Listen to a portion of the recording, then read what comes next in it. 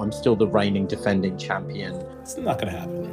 It's over. He doesn't have a second running back on his team. It's done. Justin needs to lose. It's not going to happen. No playoffs for you. A lot of his players are on bye. You're over. It was embarrassment. No quadruple. Please. No triple. Please. No double. Please. It's all over. Just give up. A draw is better than a loss. I am the champ. Oh my gosh. No, I didn't. I believe that is the quadruple. Aaron Rodgers is phenomenal. Come on, Jared Goff. Come on. Any trade that involves you getting Drew Lock, you probably lost. Well, I guess everyone knew more than I did. The amount of times that you have been on stage with less than reputable clothing. Yes, indeed. We have no shame. Enough said on that. I can neither confirm or deny. Shout out to Raccoon Red. Clearly, I have a lot of opinions about this. Hello and welcome to another episode of Improper Fantasy Football. My name is Mark. And I am Biz. I was going to say how you doing, but after the weekend that I've had, I hope you had a terrible weekend, Mark. I mean, I knew that I wasn't going to be making the playoffs in our league, but I clinched the playoffs in 3 of my other leagues. I snuck into the playoffs in one of those leagues. I didn't expect to make it in, and I pulled from the jaws of defeat a first-round bye in another league that none of us thought I was going to get because we didn't know the rules for that league. But well, ultimately... That's all very lovely. What happened in our league is what this podcast is on. So I love how you're skimming over. Why don't we lead off with the most important story then? We're not going to get into stats or injuries yet. We're going to dive right into it because, listeners, for most of you out there, this is playoff week. This is week 15. We've had our 14 weeks of regular season play. We've had all of our buys. This is the time where those that have grinded, that have been savvy on the waiver wire, that have traded with other players. Hopefully you haven't traded for like 5 quarterbacks over the course of a season. Our league came down to 1 game for that last playoff spot. Our league came down to, well, I guess 2 games. But Biz destroyed his opponent this week. Who did you have? My favorite team in the league, Improper Mark. You're playing Improper Mark. So you decimated Improper Mark in a game that he had nothing to gain or lose. He had already secured a first-round bye. But even if there wasn't any collusion there or things like that, you put up, 150, 160-something points? Like, you just completely obliterated him. But I did indeed. The game that was most important was myself versus Justin. And listeners, I'm proud to say that Justin only put up a measly 87.36 points. Fortunately, I couldn't score 70 points, so, unfortunately, I couldn't get my job done there. Ultimately, the thing that did me in and ultimately led to Biz's downfall, and I'll let Biz have the microphone to be able to say everything that's on his chest. You had 2 Georgia Southern alums, myself and Justin, playing against each other. And the team that had a Georgia Southern player in Jerick McKinnon ended up being the difference. We were talking about how Justin had only 1 running back on his team. And the difference in points that Jerick McKinnon had was actually the difference in our score. So kudos to you, Justin. But quite frankly, on this podcast, nobody's happy. So we'll see how you do in the playoffs. Biz, I've talked for way too long. This is your moment. So when I woke up this morning, and in fact, even from last night, I was thinking to myself, what am I going to say on this? You had 1 job this week, 1 job to beat Justin. And you, as you mentioned, you put up a measly 67 points or something. 0.68. Let's be fair. I honestly, I don't know where to begin. You know what? First of all, I'm going to start with, I had a bit of an epiphany yesterday and this morning. Obviously me and Justin have been going back and forth. As far as I'm concerned, he didn't beat me a few weeks ago. It was a draw, but, we can, that's a conversation for another day.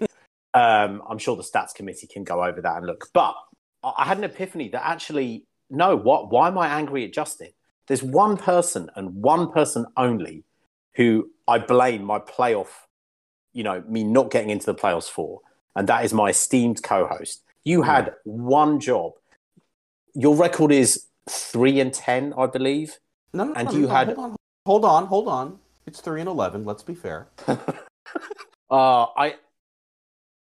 67 points. Now here's the other thing. We talked about this the last few weeks. You said I had a lot of work to do. The last 2 weeks, who did I play? The top two teams in our league. The top two teams in the league, yeah. Right. And I beat them both weeks. Not only that, I beat them fairly well. Ned I beat by 14 points, I think, or nothing huge, but decent win. I crushed Mark, as you said. Certainly no collusion. Not at all. I beat him by 60 points. There's an argument that I would have been the hottest team going into the playoffs. Yeah. And Mark laid an egg. Now, the other thing is, as you mentioned, you're in 100 leagues, and basically you've got in the playoffs in all of them. So I do think, there is an element of, deliberate, tanking. Are you accusing me of sabotage? No, not in the slightest. Now, I am also going to, on a stats level, on a analytics level, you love your analytics. You just you talked about how last week Justin needed a running back. He was on the waiver wire because his running backs were on a bye. So who does he go and pick up? Jerick McKinnon, who had a fantastic week. So I was actually looking at your team, probably for the first time since week 1. Now, who did you have playing in your flex spot? I believe I had James Cook because he had a really good game the past couple of weeks. Okay, so I was just going to say, why didn't you think about going to pick up Jerick McKinnon or someone else? Answer that exactly why. Because my strategy for the draft this year was not just to focus about this year. We had very different strategies going into the draft. You were saying, I'm going to be trying to win as much as I can, as quickly as I can. And I said, I have a vision for the future. So because of that, am I going to be dropping a potential running back that might be their future for the next couple of years in James Cook, who, that may not pan out in the future, but he certainly had an opportunity to be able to hold on to? Or am I going to be taking a guy like Jerick McKinnon, who has had multiple injuries over the past several years and never blows up, never is great, and honestly is the third running back on his own team? I wasn't even considering Jerick McKinnon. So there you have it. You have officially admitted to sabotaging me. Because I never admitted to sabotaging. You are twisting words around, good sir. Yes, you did. I tried every single week to put out the best team that my draft possibly could. No, you don't. I tried every single week. No, my draft was intentionally trying to make sure that I had the best opportunity going forward. But when I was making the opportunity for this week, I was thinking, which of these two players is better for me in the long term? And I honestly thought that James Cook could do better than Jerick McKinnon could this week as well. And that's from somebody who's a big fan of Jerick McKinnon, who was a quarterback for us at Georgia Southern. The last thing I'm going to say, well, there's two things I'm going to say before you can respond. As you mentioned, I crushed Improper Mark. And how many points did he get? I believe he got 91, 92 or something. So if Improper Mark had played Justin this week, who would be in the playoffs this week? That would be... Well, who would you be playing? Well, no, if I was playing you, obviously. Oh, if you were playing me, sure. But you beat me a couple weeks ago. So are you just going to take that win away and put it somewhere else? No, I'm just saying. I also want to bring out that this all could have been avoided had you just beaten Justin a few weeks ago. But the one, and actually, you could have switched out any win that you had over the last 5 weeks with beating Justin, and you would have gotten in the playoffs. So I love how you bring up. my match against Justin. All I'm saying is it came down to this last week. I'm not, to quote Stephen A. Smith, I'm not here to talk about the past. I'm here to talk about the future. I'm just talking about this last week. And if Justin had played Improper Mark, if the matches were switched, I would be in the playoffs. Even with Mark scoring a fairly paltry 91 points. The last thing I'm going to say, and I'm going to leave it at this. As far as I'm concerned, Justin, You had a bye this last week. You didn't actually play a game. You had a bye. I'm just going to leave it at that. So as my co-host had alluded to, we're not here to talk about the past. We're here to talk about the future. There's still playoffs to go on, and we do have playoffs in our league. And despite the fact that it looks like I haven't been paying attention to the league, as my co-host had alluded to, which you haven't here to talk responded about to yet, by the way. The only thing that I will say, as far as all those accusations are concerned, is that in a number of those leagues that I have made the playoffs in Biz, there was a fair bit of auto drafting involved. And in a number of those leagues that we actually drafted, none of them were dynasties. So all I can say as far as like the absolute abysmal performance that I've done in our season this season is that I wish that I had drafted better for the immediacy, but I'm coming for that title next year. I just need some wide receivers. Oh gosh, my wide receivers were the biggest problems for me this year. They were indeed. I thought I guess the Courtland moral Sutton was going to be so much better this year. Well, than that's true. Any Denver players. The moral of the story is, and I also took you need Najee to Harris also number draft. 1 overall. That's true. You know, I think there are two morals of the story here. First, you should also draft in all your leagues. And second, and I have said this to you, I think you need to go on your gut a little bit more because you do a lot of research and you do a lot of mock drafts before the league. You know what the even more annoying thing about this is? Obviously now I go into the consolation bracket. And even if I win that, I can't actually finish higher than where I am.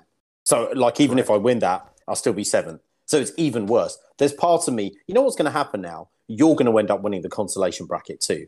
I can see that happening. It will be a double whammy. One of the things that I'm not 100% certain on, and I have to figure this out, but ESPN's rules are very unclear, is I'm actually not sure if I've guaranteed myself the first pick in the draft because I don't know if the consolation bracket plays into that. Now, I can tell you, I can guarantee you that regardless of this number 1 pick that I was so excited about, I'm still going to try my best to win this consolation bracket because I'll be damned if you get even a single for any of these titles this year.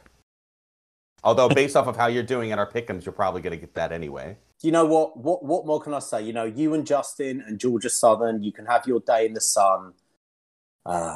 Just know that, you know what? It was it's fraudulent. It's fraudulent. Collusion has gone on.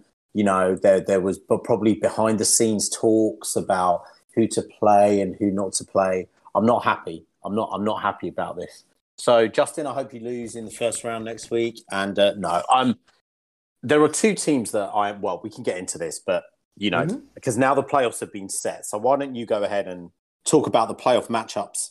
Playoff matchups for round 1. The 2 teams that you've beaten over the past 2 weeks, Ned and Improper Mark, have their well-earned buys, and they're going to be sitting by watching Oliver and Roger, the Hammer, our 2 punching bags from last year, meeting each other in the first round of the playoffs as 4th and 5th seeds. And then Jerry, friend of the podcast, is going to be playing against Justin. So who do you have coming out of these rounds to play our buys? It's a tough one. I've got to go with my man Jerry to beat Justin. He did finish 3rd. He has a pretty decent team. So I'm going to go with Jerry. I'm going to go with my man from back home, Oliver, to beat Roger the Hammer. And I'm going to go with Jerry and Oliver to advance in this week's playoffs. Although I'm sure it's no surprise that I'm picking Jerry, obviously, over Justin. Oh, yeah, you're picking Jerry over Justin. You know me, So Justin has DK Metcalf on his team, but I'm looking at the rest of his lineup, and it still looks pretty paltry, even after he makes his adjustments for putting his bye players back in. I just think that Jerry's team is just way too strong. Tony Pollard is on his team. James Conner, who had a good night last night, and Pat Mahomes. I think Jerry is gonna cruise through this round at the beginning. Now, on the other side, Roger and Oliver, there is just something about Roger's team.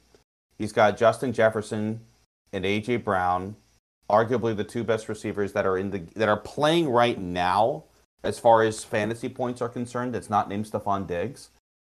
And he's also got Jamal Williams, who I think still might be leading the league in rushing touchdowns. Yeah. And Miles Sanders, who's been putting up a fantastic month. So it's going to be really, really close. And I think right now Roger is an underdog. But I think that Roger's going to come out of that one. So I got Jerry and Roger. Yeah, Roger has a very solid team. Derek Carr, I think, is someone that you sort of boom or bust, I feel. Yeah. And he also has Tom Brady. And again, Tom Brady's this season sort of been the same. Yeah. But he does have David Njoku on the bench. He's been playing well. He's been playing very well. So, yeah, catch. I think that is going to be a good matchup. I'm looking at Oliver's team, and to me, it's more solid, it's more dynamic. Obviously, Dak Prescott, they're playing at Jacksonville next week. Although Jacksonville have been competitive. You've got Christian McCaffrey, obviously playing at Seattle. Leonard Fournette, yeah, Mike Evans, Chris Godwin. I think that is going to be a very close game. But I'm gonna go with Oliver because I want my compatriot and countryman to win the league. So I'm kind of rooting for Roger, kind of rooting for Ned too. We'll see how all of that plays out. But those are the teams I'm rooting for. But for this first week, I'm picking Jerry and Roger. So that is how our league is shaped up and how the playoffs have begun for us. Listeners, how did you do in your regular seasons? Go ahead and send us a message over at our Instagram, Improper Fantasy Football, or go ahead and tweet at us at our Twitter handle, Improper Fantasy. And if you have any stories about how the season went for you, go ahead and send those stories our way to improperfantasypodcast@gmail.com. Once again, stat leaders for the season are people that we've seen for the most part, with a couple of notable exceptions. This was a Jaguars week, Biz. And one of your favorite guys for the season, guy that you had your hopes on early on in the season, Trevor Lawrence, ended up having himself a day. And combined with him, Evan Ingram actually led with tight ends as well. Trevor Lawrence had 368 yards passing, 3 touchdowns, no picks. Also had a touchdown on the ground as well. Was good for 36.42 points. But the overall scoring leader for fantasy in our league this past week was actually Evan Ingram, with 11 catches for 162 yards and 2 touchdowns. Good for 37.2. Nobody's going to be shocked at the amazing 223 yards that Justin Jefferson picked up this past week. Led the wide receivers with 34.3 points. Although, interesting surprise out of wide receivers was Chris Moore for the Texans, who got 124 points. Who got 124 yards. 124 points.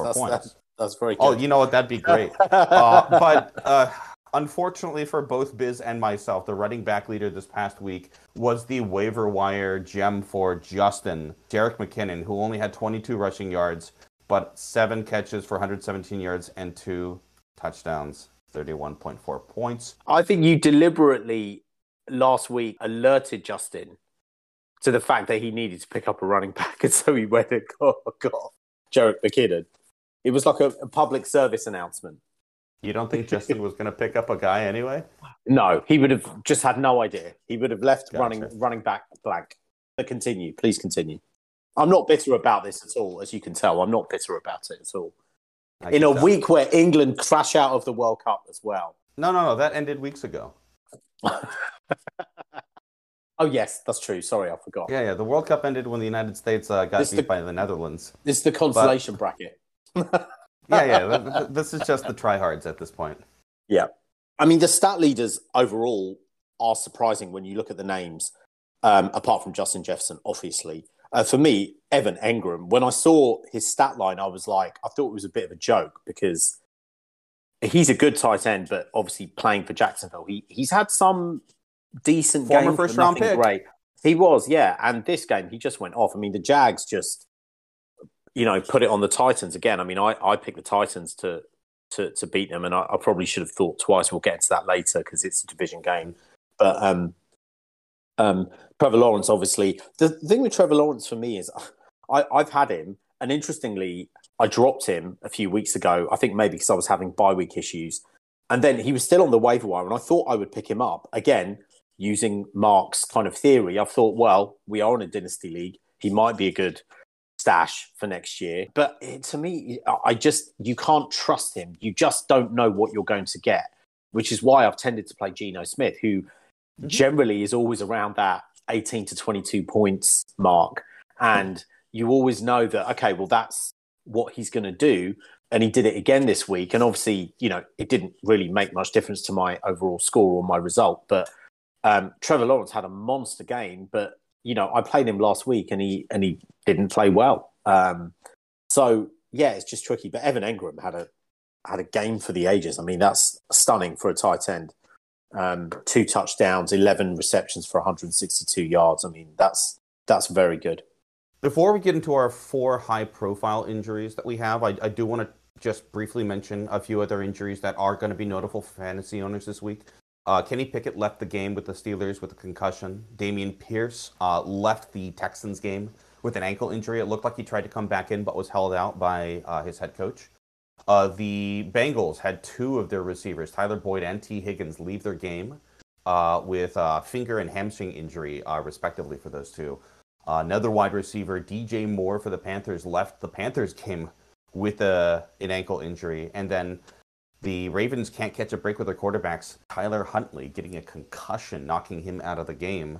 The Ravens really, really need to have Lamar back. But without a doubt, the 4 injuries that are most notable going into this week, depending on how you interpret how well Russ is doing. Russ got knocked out of the Denver Broncos game with a concussion in what was arguably his statement, I am here as the Denver Broncos game that we have been waiting for him to have.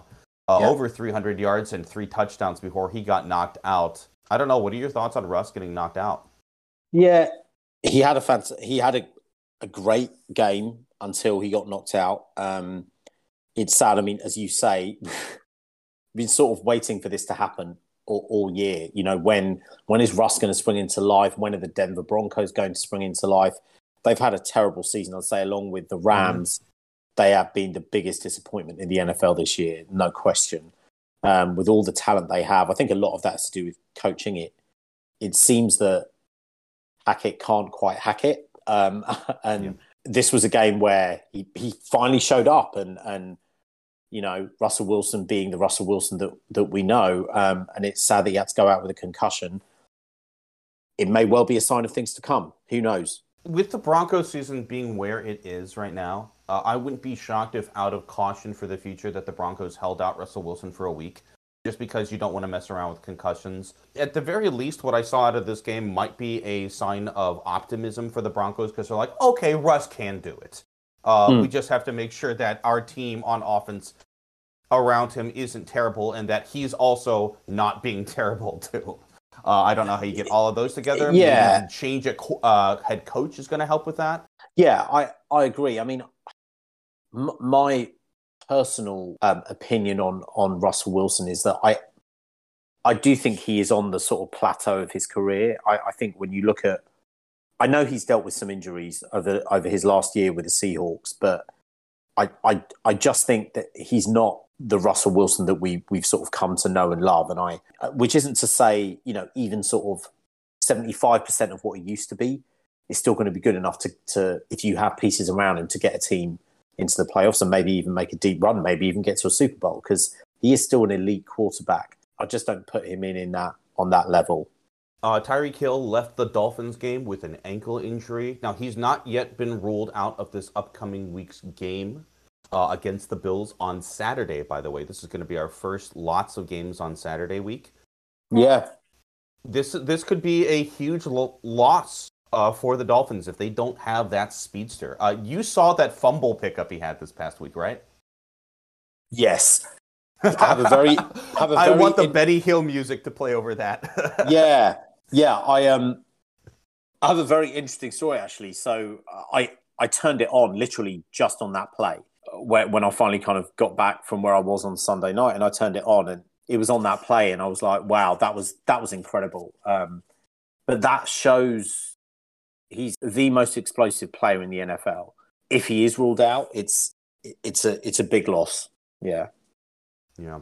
Another huge wide receiver injury. Deebo Samuel left the 49ers game on a cart. He did avoid an ankle fracture, but he does have a high ankle sprain.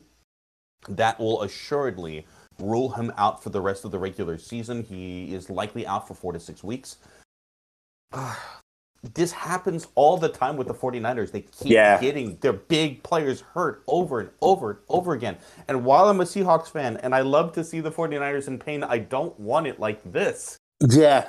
I mean, we've talked about this a number of times. They just can never get the sort of rub of the green. They just, there's always someone injured. You know, last week Jimmy G goes out. Obviously, at the beginning of the season, Trey Lance goes out. Nick Bosa's often been in and out. Deebo Samuel's had injuries before. Brandon Ayuk, because I mean, it is just, you know, they're big name players after big name players just always seem to go down. And it is interesting. You wonder if there's something deeper there, whether it's how they train or something like that.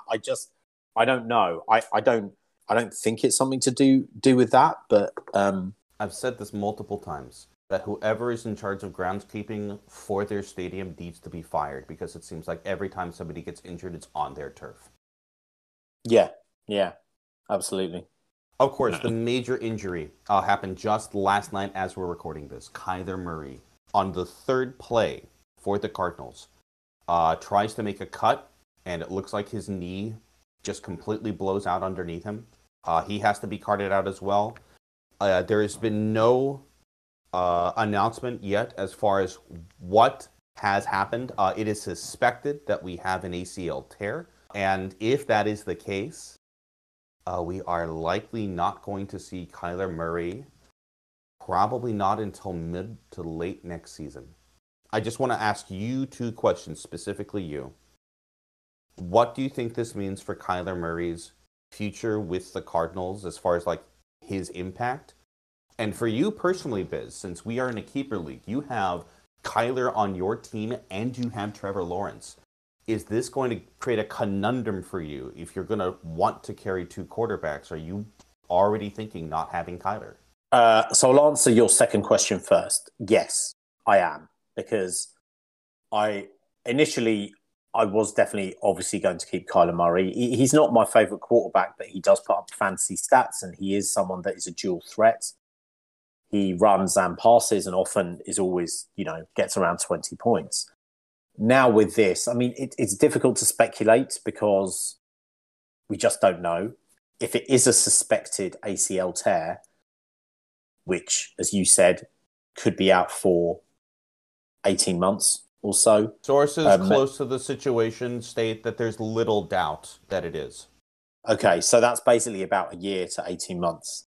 We've seen in the past quarterbacks come back. I mean, we talked about this a few weeks ago in our podcast about RG3 and his history. I don't know if it was exactly the same injury, but his history with injuries. And there's always this notion about running quarterbacks that you're just so fearful that something like this is going to happen. So in terms of Arizona's future, there's always been question marks about Kyler. We can obviously go back to, you know, the last year or so where there's been questions about his leadership and you know, does he put in the effort? And then there was that infamous story with his new contract where there was a stipulation that he had to, you know, have 4 hours of film time or something like that. And I just wonder, you know, if he's obviously going to be out for the rest of this season and most of next season, and it may well be all of next season, what are they going to do? They need to build for the future. They need to have a plan in place. I wonder if this might be, you know, the sort of beginning of the end for Kyler Murray, because it's so hard. Keep in mind, remember, he's signed young. a 5-year extension. He did. And they're likely not going to be able to get out from under that for another 3 years because of the guaranteed money. So if they were to like cut him in the next year or two, they will likely sustain a cap hit on that current season north of $70 million, $80 million for that season on Kyler, and that would just destroy their cap. I think often with NFL teams, they sometimes sort of find a way around these things. And I don't know whether they'll cut him, because I think ultimately they would want to see if and when he comes back and when he's fit, what he's like. And you know, he may well be the Kyler that we used to see, but it's hard. I'm fearful that when something like that happens, quarterbacks just aren't the same again. and it's really hard to come back from that type of injury. So I wish him all the best. I hope he has a speedy recovery and comes back sooner rather than later. But it is worrying for the Cardinals. I certainly wish that he has a speedy recovery. Already mentioned this with the 49ers, but even though he's a division rival Cardinal, this is not the way you want to see your division rivals go down. You want to see them go down because you beat them. And Kyler Murray is a fascinating player to watch on the field, and I certainly hope that we get a chance to see him back on as soon as he is healthy and safe to be able to get back on the field. Biz, we have a couple of questions that we laid out for this week. Sure. And I want to know, based off of the wins that we saw with the Lions besting the Vikings and the Panthers besting the Seahawks, both of these teams are on upward climbs. The Lions are now just a couple of games out of the wild card spot, and the Panthers are looking at the Bucks, who lost another game, and thinking, we can get this division title. Do you think that either of these teams are legitimate contenders to get into the playoffs? Legitimate contenders? Legitimate contenders is a strong to get word. into the playoffs, not Super Bowl contenders, but playoff contenders. It's so tough for me because in terms of the kind of equations, the mathematical equations, it's much easier for the Panthers to get in because they're only one game back, I believe, from the division lead. I mean, the Bucks are there at 6-7. We've said this, there could well be a division winner in that with a losing record. And I can see that happening. I can see the Bucks maybe going 8-9 and winning the division. The Panthers are only one game back. So in terms of, it's easier for them to get in as a division winner, and they may even have a home playoff game, which I think makes a farce of the NFL. But that's a conversation for another day.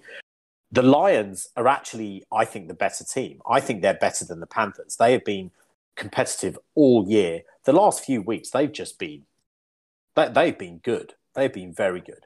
Their you talked about this last week. And their offense has been great.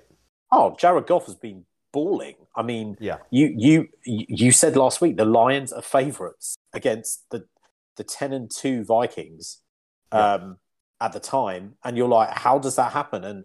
And they won. So, I think it's hard. It's much harder for the Lions to get in terms of the road because they're obviously not going to win their division, and so it would only be as a wild card. They're not eliminated yet. Are you saying, you heard it here first, that Mark could well be picking the Lions to pick the Vikings to the division? But I am not. You're right. The Vikings were my preseason pick to win that division. But mathematically, you're right. They're not out of it. But these are the teams that the Lions have to play for the last 4 weeks. The Jets, the Panthers, the Bears, and the Packers. Wow. They could win all 4 of those. They could. That I didn't know that. They could. That's a very interesting proposition.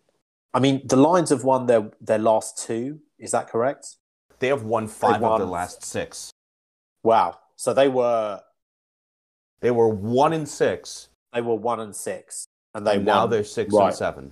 I would love to see the Lions get in the playoffs because they're often thought of always as the doormat of the league. People are always like, oh, are you playing the Lions or something? But actually, the Lions aren't one of the worst teams in the league this year. They're not. They're far from that. They're not. They're far, and they're competitive. They've got some pieces there. They're a pretty decent team. And as you say, their record is the same as the Tampa Bay Buccaneers, who are currently in the division lead, but yet somehow people don't think of them in the same sentence, but they should because they have the same record. So, I would love to see the Lions get in. I think the Panthers getting in would be a bit of a farce, but that's just the nature of how that division has played out. I think it's going to be pretty tough for the Lions to make it in.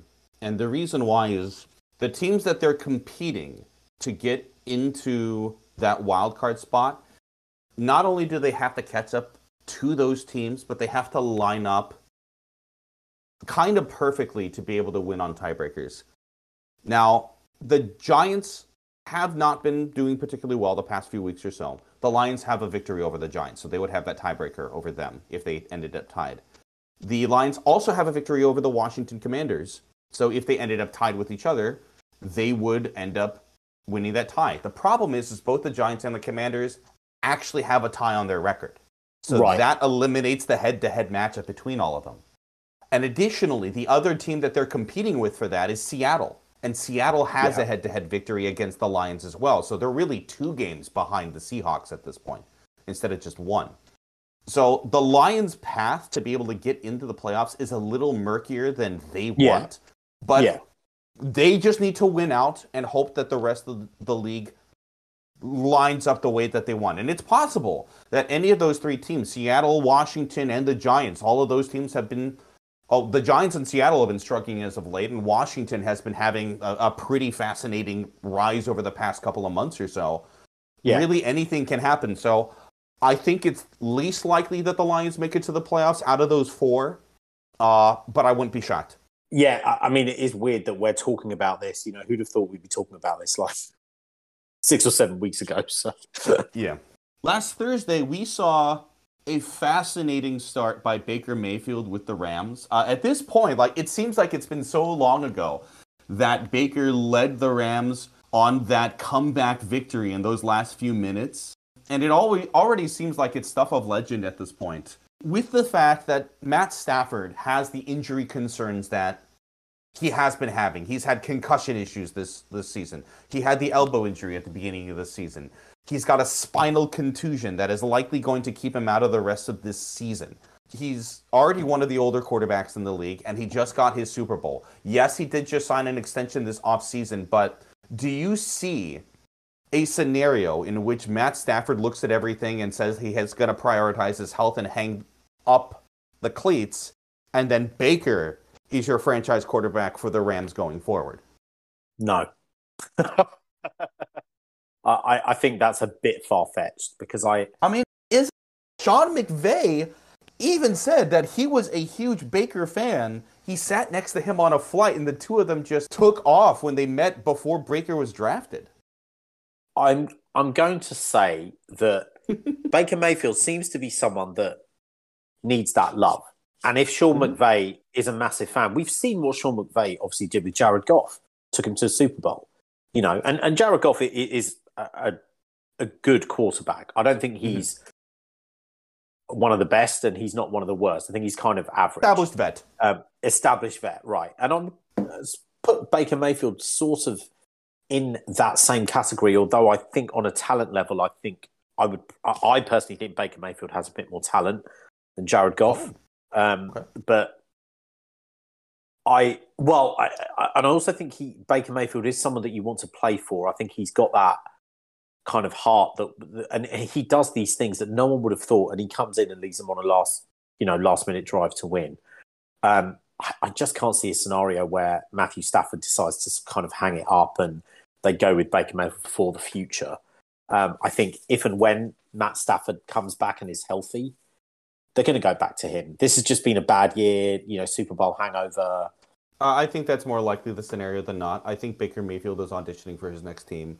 I think that there is a scenario where the 49ers take a look at Baker and say, you know what, we could end up signing him to a one-year contract in the event that Trey Lance isn't ready to go from his injury at the beginning of next season, and we'll see how that plays out. Although if Brock Purdy continues to play well, then they do not need to sign an established vet. Speaking of the 49ers, Brock Purdy got injured this past week, and there's a good chance that Brock Purdy plays this week, although it's a short week, and they have to play against Seattle in Seattle. But it doesn't seem to matter. With any of these quarterbacks that have been getting injured for the 49ers, they just keep finding a way to win. Knowing what their quarterback woes have been and continue to be, where do you rank the 49ers in the NFL right now as far as not just Super Bowl contenders, but amongst the best teams? I wouldn't put them among the very best because I do think Brock Purdy has won the last 2 weeks. I mean, I know Jimmy G started a bit and went out, but it's interesting to me that they have won the last 2 weeks and they've looked dominant. And again, it's all on the defense. I mean, they crushed the Bucs this last weekend. And what was supposed to be the Brady homecoming. Right. And I don't think a lot of people saw that coming, given that Oh, they're I playing picked with the their 49ers to win that match. well, I think there's kind of the second string quarterback syndrome, and that they just keep You on mean winning. third string? And third string, yes, they just keep on winning, and I would say defensively they are good. I mean, they probably have the best defense in the league. I mean, they just seem to blank people out. They shut people out, and they make it so difficult for people to score. And it's that old adage, but defense wins championships, as you guys say. And I think they can ride that all the way to the NFC Championship game. My Super Bowl pick is still alive. And I wonder if sometimes there's a bit of a honeymoon period with a third string quarterback. Often used to happen with Ryan Fitzmagic. He'd come in, play lights out for a few games, they give him the starting job, and then it all comes sort of home to roost. And I wonder if Brock Purdy may get found out a little bit, but currently they're riding that wave. And I still think, I know the Vikings lost, but it was a division game. The Lions are one of the hot teams right now. I still think the Eagles, the Vikings, the Cowboys, I think they are all the kind of three elite teams in the NFC right now. And I'll probably put the 49ers. Yeah, I think the 49ers are sort of just below that. Teams that I would take over the 49ers. Right now, I would take the Eagles. Right now, I would take the Cowboys. I think both of those teams have equivalent defenses, and I think both of those teams have better offenses. I say equivalent. I do think that the overall hellacious talent that you find on that San Francisco defense, it has a higher ceiling than what you see on Dallas or the Eagles, but both of those defenses have been balling out this season, and that you cannot ignore that. Those are the only two teams in the NFC that I would place over the 49ers. On the AFC, I would take the Chiefs over the 49ers. The Chiefs did beat the 49ers 44-23. That was the last loss that the 49ers had, by the way, 7 weeks ago. 49ers on a 6-game winning streak right now. Yeah. I don't know if I would take any other AFC team over the 49ers right now. I don't think I'd take the Bills. I don't think I'd take the Dolphins. I don't think I would take... No, I don't think I would take any other... If I knew 100% that Brandon Staley... was not their coach... If I knew that Brandon Staley was going to put the game on the line on a 2-point conversion when he could tie with an extra point, then I would take the Chargers over the 49ers. But be that as it may, because he's so predictable, I would definitely still take the 49ers over the Chargers. But I right now I have the 49ers as the fourth best team in the league. And that's no disrespect in my mind to the Bills. That's no disrespect in my eyes to the Dolphins. I think that if you have the Bills with Von Miller out, I think that significantly diminishes what they're capable of doing. And I think we are slowly seeing what can happen to the Dolphins when you pressure Tua significantly. And if there's one thing that the 49ers can do, it's pressure Tua. Oh, and by the way, the 49ers beat the Dolphins a couple of weeks ago, 33-17. So yeah, I don't think it's a stretch to say that the 49ers are likely the fourth best team in the league. Yeah, I wasn't looking at the AFC. I was kind of thinking NFC, but switching to the AFC, would I take any of those teams over the 49ers? Probably not. I think the NFC is by far the stronger conference this year. And I think that, I mean, the Bills, Dolphins, Chiefs over the 49ers, I would probably go with the Chiefs just because they have more offensive firepower. They're really the only team that I think I might take over the 49ers, but I do think it's close. So, definitely in the NFC, I'd still put them sort of fourth, but in the AFC, I'd probably put them over many of those top seeds in the AFC. Mm-hmm. Right before Russ left the game, after being knocked out, we already alluded to this, that he was having a fantastic game, arguably the best game that he's had since he was a Seahawk. Do you believe that this is more of a glimpse of what's possible with Denver, or do you think that this is a one-off? I lean towards, I actually think it might be a one-off, because I think when you look at the body of work of what Denver has done this year, it is a one-off. So it's not like he's been throwing for 300 yards and 3 touchdowns every game, and they're putting up tons of points, but they're losing because their defense is rubbish or whatever other mitigating circumstances. They're offensively, they have been anemic all year, and this was, for me, almost an anomaly. I was kind of surprised when I saw the score. I hope it's not. I have to say, my view of Russell Wilson has gone downhill over the past year or 2 years, I'd say. The more, and I know it's stories, but just the more stories come out about him as a person. I used to love him. Like when he first came to Seattle, he was arguably my favourite quarterback in the league. I thought he was great, and it was partly because I thought he was so humble, because he kind of got the job when Matt Flynn got injured and he was lights out, and Pete Carroll said, "Okay, you've got the keys to the car." And he was brilliant. Obviously won a Super Bowl, should have won another one. Had 10 years of great success there. But I think as his ego got built up, so did he. And I'm sort of, it sounds horrible, but I think there was this element of like, I'm going to show you, Pete Carroll. I'm going to go to Denver and I'm going to stick it to you. A bit like Tom Brady with the Bucks. But I'm sorry to say Russell Wilson isn't Tom Brady. And if anything, the proof is in the pudding. And again, it has only been 13 weeks of the season. But, I think Pete Carroll's showing that, you know what, you can go somewhere else. I'm still going to be fine, because I know how to coach. And I've got this basically journeyman quarterback who's been one of the best quarterbacks in the league this year. And Denver's Russell Wilson, to be fair, has just been, it's sad to say for a Hall of Famer, but he's been stinking up the joint. He had a very good week this past week. I personally think it's a flash in the pan. I think it's an anomaly, and I don't think that's going to continue. I mean, it's sad he's gone out with a concussion, so who knows how long he's going to be out for, but that's just my gut reaction. I think the other thing is, when you read things like that Marshawn Lynch story where apparently he has to go through his agent to speak to him, and just a couple of weeks ago where one of his offensive linemen, or was it his defensive lineman, was kind of screaming at Russell on the sideline. I think the aura surrounding Russell Wilson is starting to just kind of dissipate a little bit.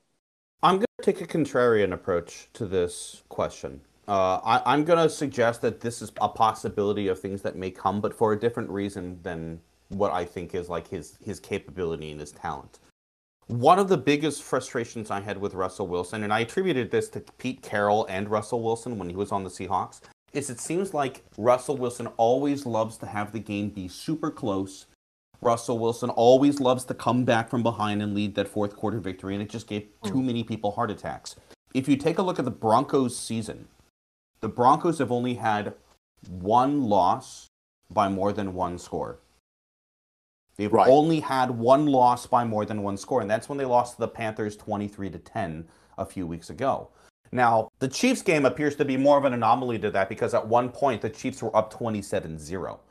But every single one of these games, it is a one score or even possession going into the fourth quarter, with the exception of the Panthers game.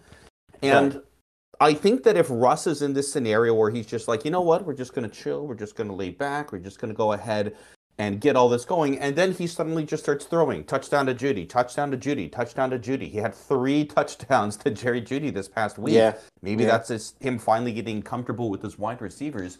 But what I wanted to see more than anything else last year was Seahawks get ahead. Go for the score early. Just go for the touchdown early. And I think we are seeing Russ continuing to just be passive up until it's necessary, and that's the problem. Can he lead to success? Because he loves to show that he can overcome adversity in the fourth quarter. Sure. I think a little bit of that, if that's the case, would be self-inflicted wounds. I think he's going to continue to be competitive in the next few years, but I think that this is actually more of an anomaly and not actually like him constantly throwing 300 yards and things. So we do sort of agree on that, though. We do, but I think it's for different reasons. Right. Fair enough. Yeah. We agree for different reasons. And with that, we're going to be looking ahead to Week 14. If you're in the mood to watch football this week, our dear listeners, there are a lot of games to watch there are a lot of days you can watch football. 49ers Seahawks are on Thursday night. We have a few games on Saturday, including Dolphins at Bills. Sunday, you've got a couple of decent games going around there. Lions and Jets. I'm going to be excited to see that game. And Bengals and Bucks. I'm really excited to see how that game goes on. Monday night, Rams at Packers. Both of these teams, you just like, meh, ho-hum. But now you've got the Baker Mayfield Rams against a Packers team that has actually had wide receivers that can actually play. I don't think anybody thinks that this game's going to have fantasy or playoff implications to it. But to me, that's one of the more interesting games of the week. What about you? Are there any other games that you're looking out on, or any of these games that you were interested in? So I have to ask you, why is the Rams-Packers one of the interesting games of the week? I think it's a story. Like, the first two games that Baker come Mayfield on. gets to play for the Rams are both prime time, one on Thursday Night Football, one on Monday Night Football, and based off of how the Packers defense has been doing this year, Baker could ball. I feel sometimes. Do you moonlight as a spokesperson for the NFL? I feel you're trying to give people reasons to watch the Monday night game against two. It's not a Thursday Night Football game. It's teams. not Thursday. The bad teams are the bad games are always Thursday Night Football, not Monday Night Football. I know, and it's interesting you say that because I think when they were doing this, they thought, okay, 49ers Seahawks are probably going to be two bad teams. And I just think I love it when this happens because it's like I love it when the NFL has egg on their faces because this happens a lot where they'll look ahead, and I also think it's so sort of dumb for them to program like we say this every year. There's always, well, not just one. Now there's an extra team in the playoffs. There's often 3 or 4 teams that are just total surprises every year in the playoffs. Oh, yeah. And so why does the NFL just assume, okay, well, these teams are going to be really good. The Rams are obviously going to be up there again, and the Packers are, so we'll put them on Monday night. So I think it serves them right, because I don't think many people are going to watch it. So for me, that's a game that really isn't particularly interesting. But 49ers Seahawks, yeah, that's a big game. Playoff implications. You said 49ers have won 6 in a row? 6 in a row. Yeah, I mean, that's tough with their defense is playing lights out. Seahawks have lost 2 in a row, haven't you? We have. We lost to the Raiders. We lost to the Panthers. So we didn't lose but you to beat good teams. You beat the Rams in between. I think you've lost 2 or 3. Oh, we've lost 3 of 4 because we lost to the Bucks, lost to the Raiders, beat the Rams, lost to the Panthers. Right. So it's not been a good month. It's not been a good month. Seahawks have been.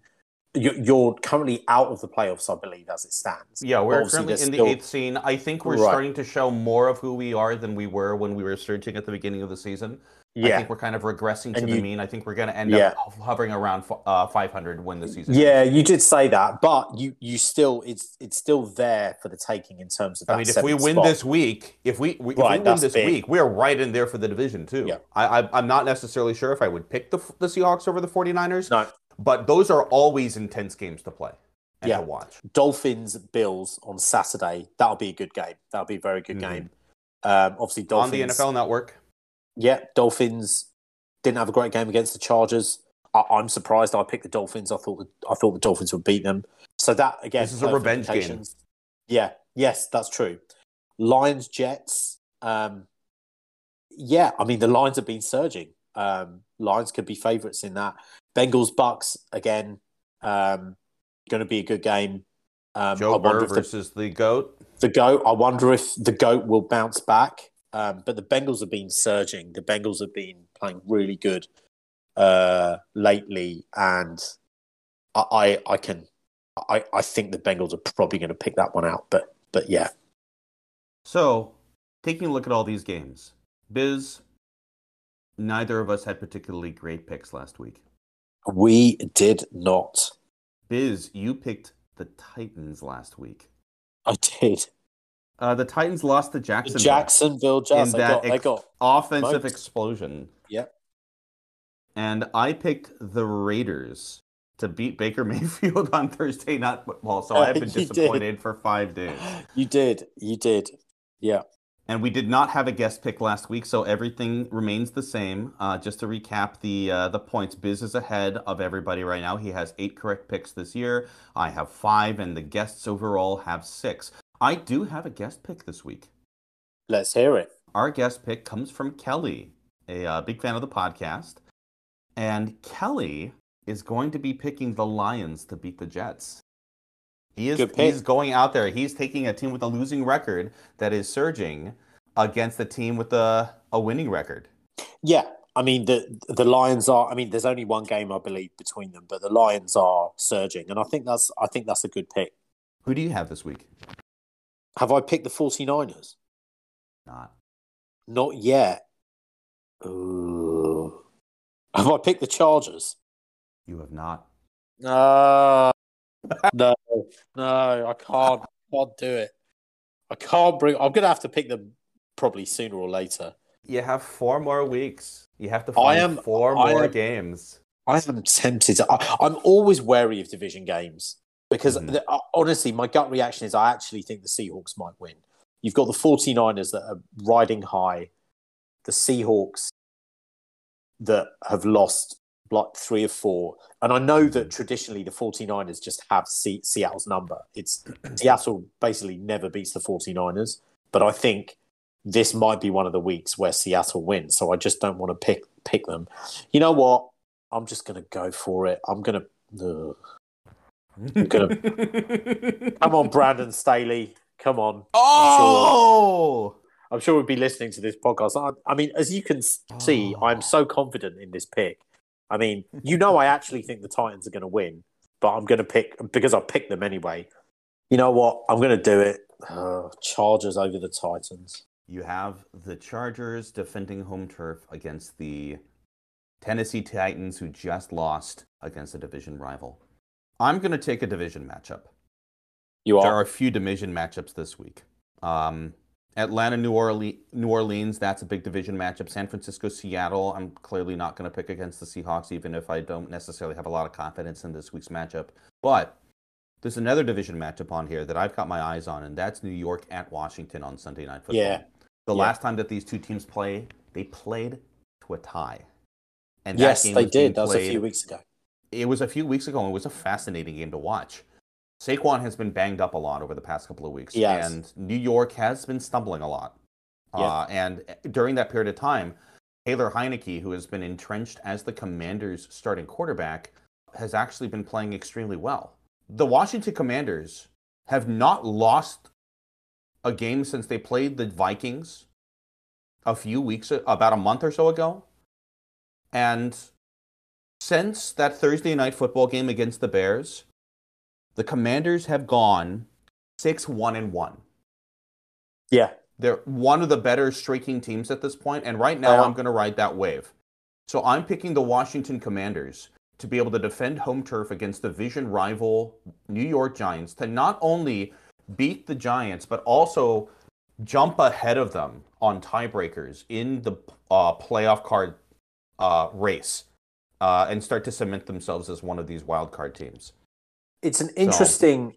I'm going to add to that. It's interesting. I don't know if you've seen the seedings, but currently, all 4 NFC East teams, if the playoffs started today, all 4 NFC East teams would be in. Which obviously I'm sure has never happened before. I mean, I know there's an extra team, but I'm sure you've never had a scenario where all 4 teams in a division get in. So that would be it's only been amazing possible the past couple of years because of the extra team. Yeah, which is interesting, but yeah. I think this is a very realistic chance that all of these NFC East teams make the playoffs, but I like what I'm seeing out of Taylor Heineke. I'm a big fan of Scary Terry, and I'm hoping that Brian Robinson continues to improve and become this cemented back that the Commanders have for the future. But all I need for them this week is just to win on Sunday Night Football. So just to recap, Biz, you've selected the Chargers to defend home turf against the Tennessee Titans. I have selected the Washington Commanders to defend home turf on Sunday Night Football against the New York Giants. And listener Kelly has selected the Detroit Lions to go into the Meadowlands and beat the New York Jets. Wow, this podcast selected both of the New York teams to lose this week. Do you think we're ever going to be invited back to the Big Apple? I'm sure you will. You mentioned that some of these World Cup teams were still playing for whatever reason this past week. Do you have any thoughts on how the World Cup apparently ended again this past week? You know, same old story of being a an England fan for I don't know where to begin, really. First thing I'm going to say is we played really well. Often it's a story where we get into a knockout game, we just completely just fold. And it's happened so many times. And against France, we showed up. We were the better team. We dominated the game. An unbelievable stat, and I'm still stunned at this. We had 57% of possession in that match against the defending world champions, France. I think I'm on a WhatsApp chat with my mates from back home, and I was like, who would have thought 10, 15 years ago we would have more possession in a game like that against France, who have ball players all over the pitch. So that was pleasing. They were more clinical. They had basically one shot in the first half. They scored after 17 minutes. And then we sort of dominated the game. And then in the second half, we got the penalty back.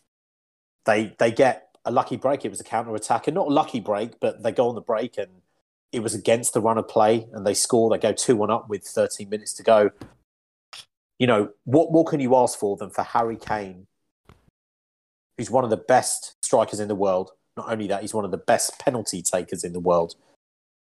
To have a penalty with 4 minutes to go to equalise, and he just skies it over the bar. And, it's heartbreaking. I think the pressure obviously got to him because he's not someone that even misses the target. I think he's missed 4 out of 21 penalties for England. He's as sure as a thing from the penalty spot as anyone in world football right now. And I think it was the pressure. I think, again, it was this, because we had a real chance to beat France. My friend put it best. She said, it's a more humane way to go out than to lose on penalties. And I think a lot of people thought, well, would we have beaten the French on penalties? Anytime we get to a penalty shootout, I don't think anyone thinks we're going to win. And I was thinking, well, actually, yeah, perhaps it is a more of a humane way to go out, because I don't think anyone could have taken the tension and the drama of another penalty shootout. Would we have won it in extra time? Maybe. If Kane had equalised, maybe. I think in extra time, teams are from cagey, so you don't want to give anything away. That's the first thought. If we had equalised, I reckon it would have gone to penalties. And would we have won? I never think we win a penalty shootout. So, to be honest, I think it's probably, the better way to go out. I'm just going to leave it that we played really well. And for once, no one can argue with the performance. That's what I'm going to say. I think with the other semis, obviously Morocco, first African nation and Arab countries gets the semis. I will say, before the England match, nothing made me happier than seeing Ronaldo crying and sobbing his eyes out. But, I'm just going to leave it at that. Argentina beating the Dutch, that was a very good game too. Mm-hmm. Croatia beating Brazil again, who would have thought it? But again, Brazil had loads of possession and they didn't do anything with it. They had tons of chances and couldn't put it away. Croatia had one chance, scored. Semi-finals are set. Will I watch the first one today? Maybe, maybe not. Who knows? This podcast, with its immaculate, pristine picking powers, went 0 for 4 in our quarterfinal picks this week. So, Biz, before I make my picks, who do you want me to pick as my picks for the week? No. I mean, I don't. I don't have a horse in the race anymore. So there is part of me that I think a Croatia-Morocco final would be hilarious in a way. I mean, Croatia, like people talk about them. I mean, they're clearly one of the best teams in the world. The last World Cup they got to the final. They've been there. Yeah, they're in the semi-final again. So, like, stop viewing them as some so-called like. But they've always had great players. They're not an underdog. They're just less talked about. Yes, I do feel that Morocco, France. I just feel France is too strong. I think often with the Cinderella team, their luck runs out eventually. I don't. Morocco, they're not as good as Spain. They're not as good as Portugal. In World Cup football, it's not a league. It's a tournament. It's a one-off game, and you have to bring it. And we all know sometimes, a lesser team can beat you. And Morocco, they defend well and they hit teams on the break. They're very stout defensively. They're hard to break down. I just cannot. I just think their luck is going to run out. I think the run comes to an end. I think France is too strong. They've got too much quality all over the pitch. So I'm going to pick you're France. picking France. Yeah. Argentina, Croatia. I think Argentina is the better team. There is part of me that wants to see France, Argentina, because they're the two best teams left. And I think that will be a quality World Cup final. And you always want two great teams. Croatia haven't really done that much in this World Cup. So I'm going to pick Argentina. I'm going to go with Messi, the sort of, the story. I'm going to go with Messi, ends his career, perhaps in a second World Cup final. I'm going to go with Argentina and France. All right. So you go with Argentina and France. I'm going to go contrarian again. I do think that Croatia is good enough to be able to win this whole thing. Yeah. And I do think that they're going to be going kick for kick with Argentina. I think Croatia is going to outright win that matchup against Argentina. And I might be just doing the American rooting for the underdog story right now. But I really like Morocco. And as much as I think France is just significantly the better team, there's just something like a rush of adrenaline and a wave of momentum that's something that's really, really hard to stop. And something about this World Cup just makes me think that Morocco is going to be there in the finals. So I'm picking Morocco against Croatia as my World Cup finals matchup. Wow, that would be. I wonder if you'd put money on that at the start of the World Cup, you'd be a very rich man.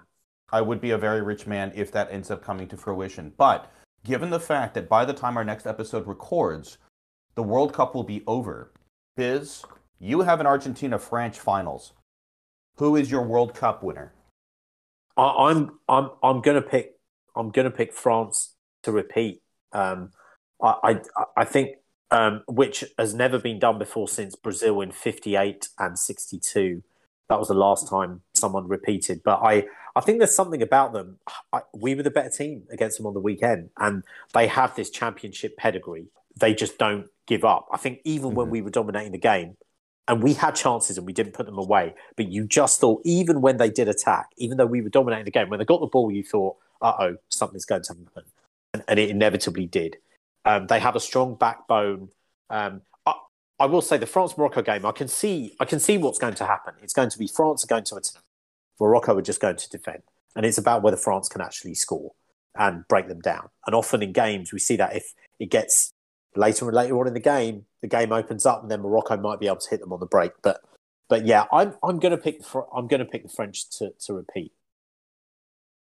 While I do like the underdog story with Morocco, I think that this is Croatia cementing themselves and telling the world, hey, we're not just an underdogs. We're not an underdog. We've never been an underdog. We've always been very, very good. And I think this is the year that Croatia comes away with a World Cup victory. Wow. And start to have teams around the world start to respect them a little bit more.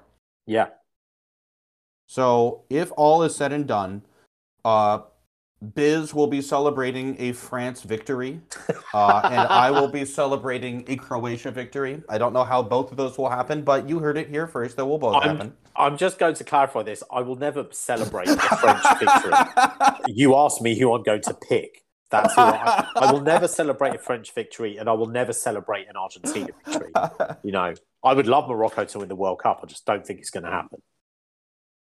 Moving away from the world of actual competing sports into talking about a little bit more world culture that's going on right now, and very, very glad to see that Brittany Griner is finally home in the United States.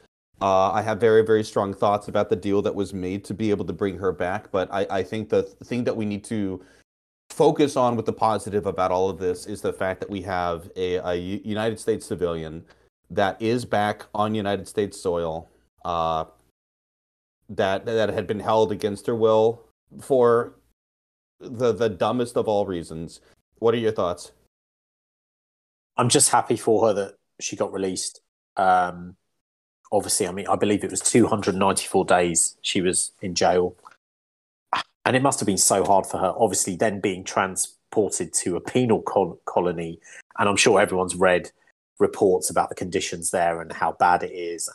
And obviously being an openly gay African-American woman in a country that we all sort of know their laws, and their attitudes towards LGBTQ plus community.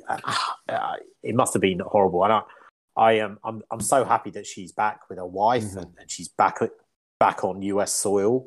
And I'm sure she will give a TV interview soon. But I think, everyone just needs to give her some space and get back to her life, because I think it must be so hard being in being in a Russian prison for almost a year.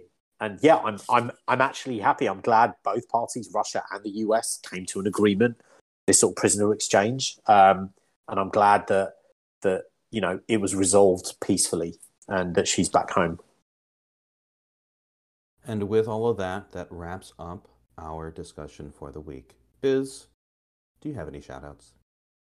I'm going to shout out my man Oliver from back home. Please, it's coming home. Go and win the league. Go and win the league for us. I'm actually going to shout out Roger, the man going up against Oliver. Roger, go ahead and take that. Go ahead and take that title home down to South Africa. Go ahead and take it as far away as you possibly can from the UK.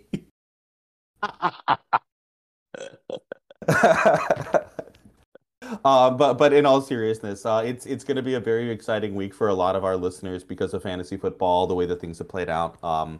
Biz, you've got a consolation bracket that you need to win so that you can at least start adding up onto your accolades for the rest of the... we just need to keep adding titles onto everything. Like I said, it doesn't make any difference because I can't finish higher than where I am currently. No, but you can add the title consolation champion to your resume.